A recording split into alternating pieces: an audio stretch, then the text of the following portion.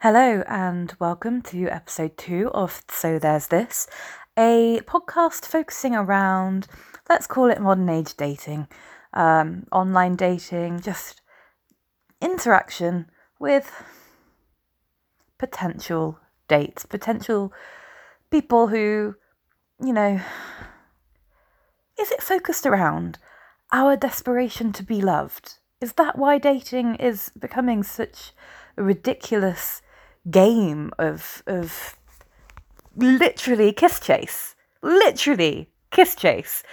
I mean, I've already gone off on a tangent. I haven't even introduced myself. My name is Maggie Hipwell, and I am basically giving you just my dating experiences. And if you would like to share your dating experiences with me, then please drop me an email or find me on Instagram. On Instagram and Twitter, I'm So There's This Podcast, or to email, it would be so there's this podcast at gmail.com. Give me your dating experiences. They don't have to be actually bad ones, you know? Just because and to be fair, what I'm sharing with you, they're not they're unfortunate dates, but they're hilarious. And in some ways, I'm actually quite grateful to these experiences because they give me something to talk about. You know, like you get to a lull in a conversation, and you're like, you know what? Let me, so there's this guy. And that's where the title for this podcast actually comes from. It used to be last year I studied my master's, and to fund my living, essentially, I worked in a pub, and it became this running joke with one of the managers there that, every week I'd turn up and be like, so there's this guy, and just go off on this diatribe about a man that I'm dating, and I don't know why, but these dates, they never work out.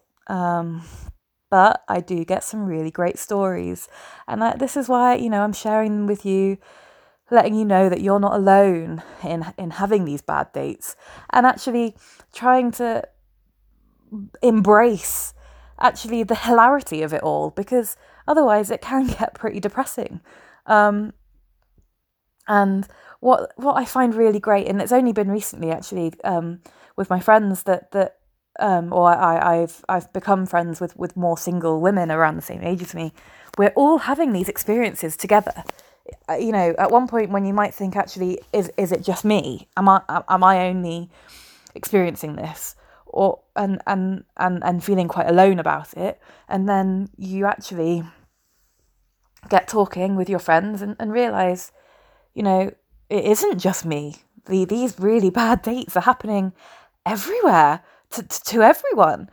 And I don't know whether it is like the online rearing its ugly head, and you've got Tinder and Bumble and all these different sites. And, so I don't know if you've listened to the first episode, you would know that I'm coming up to 5 years single.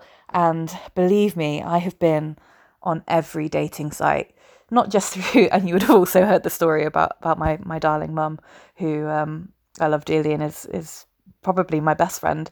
Ugh, that's cringe. Anyway, through no fault of my own, I can tell you I have been on Guardian Soulmates, Match.com, eHarmony, Parship, Bumble, Tinder, Elite Singles. The list goes on. And the one thing I haven't done, maybe I will try in the future, is speed dating, because I kind of like the idea of that. But then one of my guy friends who has done speed dating, he actually he was like, it must be really hard for the women because the men are not nice when they talk about, like, afterwards. And he told me, like, the conversations that they were having about these women and how desperate they were, and I just found it sad. And if everyone behaves that way at speed dating, then oh my, that is not for me. But yes, so I just want to give you these stories that hopefully you do find funny and you do think, whoa, that can't be real. Like, that can't be that poor woman. How has this happened? um, and these are real. And it's funny, the second that I started recording this podcast, it's funny actually where your mind goes, and you think that you forget some of the dates that you've been on, and they come back, they come flooding back, which is great. And I, not just for anonymity, but I have given, it just comes through describing these dates. They automatically, these men get names assigned to them. And I guess it does dehumanize them, because you are then creating, I don't know, something different, something, detaching yourself from that situation. And sometimes you really do need that. And today I'm going to give you a story, and I'm going to start it with, so there's this gay Iranian, and I must tell you, this one's pretty special.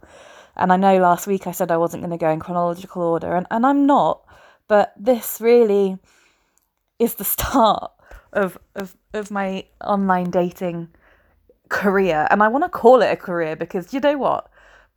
Blow me. I if I could make money out of dating, I would be seriously well off by now. And anyway, so there's this gay Iranian, and this was on Guardian Soulmates, and you kind of, Guardian Soulmates, come on, like they're gonna have intellectuals, they're gonna be looking for something serious. There's no messing around. Like, you have to. It's one of the only dating sites that I've actually been on where you do have to really think about your opening line, your first message. And this lovely man popped up, incredibly beautiful. He was a very clever man. He lectured first year math. He was a theoretical physicist and lectured first year maths at one of a really great university, Red Brick University. And we got talking, and he did say, I don't look exactly like my pictures anymore, because he was like, being Middle Eastern, you can't have hair. You can't have hair on your head and on your face, because they'll think I'm a terrorist. So I'm either have a beard and I'm bald, or I have hair and I'm clean shaven. So in his photos, he had a big, lovely, fluffy hair and was clean shaven. But when I met him, he'd shaved his head and had a lovely beard. He still looked like his photos in terms of his face, very beautiful, attractive man. And he'd really thought about our first date. He'd really thought about it. He bought tickets to a play in Bristol, and it was at the Tobacco Factory, and it was something Madness. I can't remember, but it was like it was basically not necessarily the best thing to go on a first date, because it was a play about mental health, but also it featured all Madness songs. It was brilliant, and it was so funny. And we met up first, we went for a drink, and then the drink kind of went on a little bit too long, and he got a bit nervous that we actually weren't going to get to this play on time, and got a bit panicky. And I was like, oh, that's really sweet. And he was like, oh, I just wanted to, I really wanted this date to go well, and I wanted it to run perfectly, and blah blah blah. And I was like, don't panic, it's great, I'm having a great time. And he was just very kind, very attentive. And I did, after the play, we went for a drink, and it was at this point where he sat cross-legged with his hand kind of draped over his knee and a glass of red wine, that I thought, ooh, actually you're a little bit camp. And I rang my mum, and I was like, he's a little bit camp, Mum. And he was like, everyone's gay. You think everyone's gay. Don't say that. And I was like, okay. And then she was like, what is blah, blah, tell me about him. And I did. And she was like, you sound like you had a really lovely time. And to be fair, it was a long date. I think it went on maybe 10 hours, which is huge. That's like 3 dates in one, really, isn't it? But yes, so we met again. And then it came to, I can't remember whether it was like the third-ish date, something like that. And he was like, so, I think we should talk about, what we want from a relationship. And I was like, okay, a bit soon, but yes, let's do that. And he was like, so I'm a very intellectual person. I can't be necessarily tied down to one person. I need to be able to, explore myself freely, and share experiences with people. And I was like, you mean men, don't you? You mean men? And he was like, well, yes, men or women. And I was like, okay. And then he went, and then it gets worse or better, whichever way you want to look at it. He then said, but I'm of a very jealous disposition, so I need to be able to go off and do these things, but you have to be true to me. And I was just like, you have to stay true to me. You can't, And I was just like, okay, thanks for that, bye. And I was just like, I couldn't believe it. What is that? Like, and I just thought, this is my first experience of actually dating, not just online dating. This was my first experience of dating. I just got out of a 7-year relationship, and I was greeted with him. And now 5 years later, I should have just seen that as a sign and kind of become a nun. It's not, and it's still probably one of, no, I wouldn't say it's not. Well, maybe it is the best story I've got, and I'm bringing it out pretty early, but I remember just feeling completely like, I can't believe this, or maybe he was too good to be true, and I should have stuck with my instincts that I thought he was a little bit camp, and that he actually was. And it must be hard for him, because being Iranian, he needed a cover wife.